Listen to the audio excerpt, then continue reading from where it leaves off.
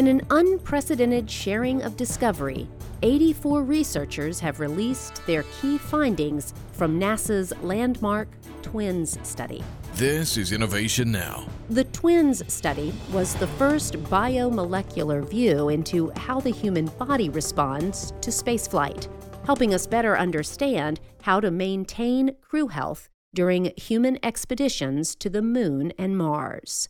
Retired astronaut Scott Kelly and his identical twin brother Mark participated in the investigation. Mark provided a baseline for observation on Earth. Scott spent 340 days aboard the International Space Station.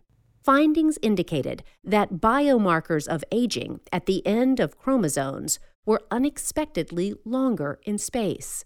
But the flu vaccine worked exactly as it does on Earth. The research revealed some interesting, surprising, and reassuring results.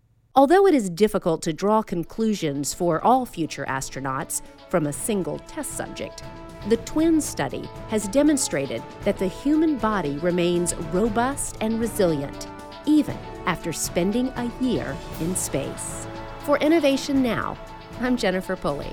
Innovation Now is produced by the National Institute of Aerospace through collaboration with NASA.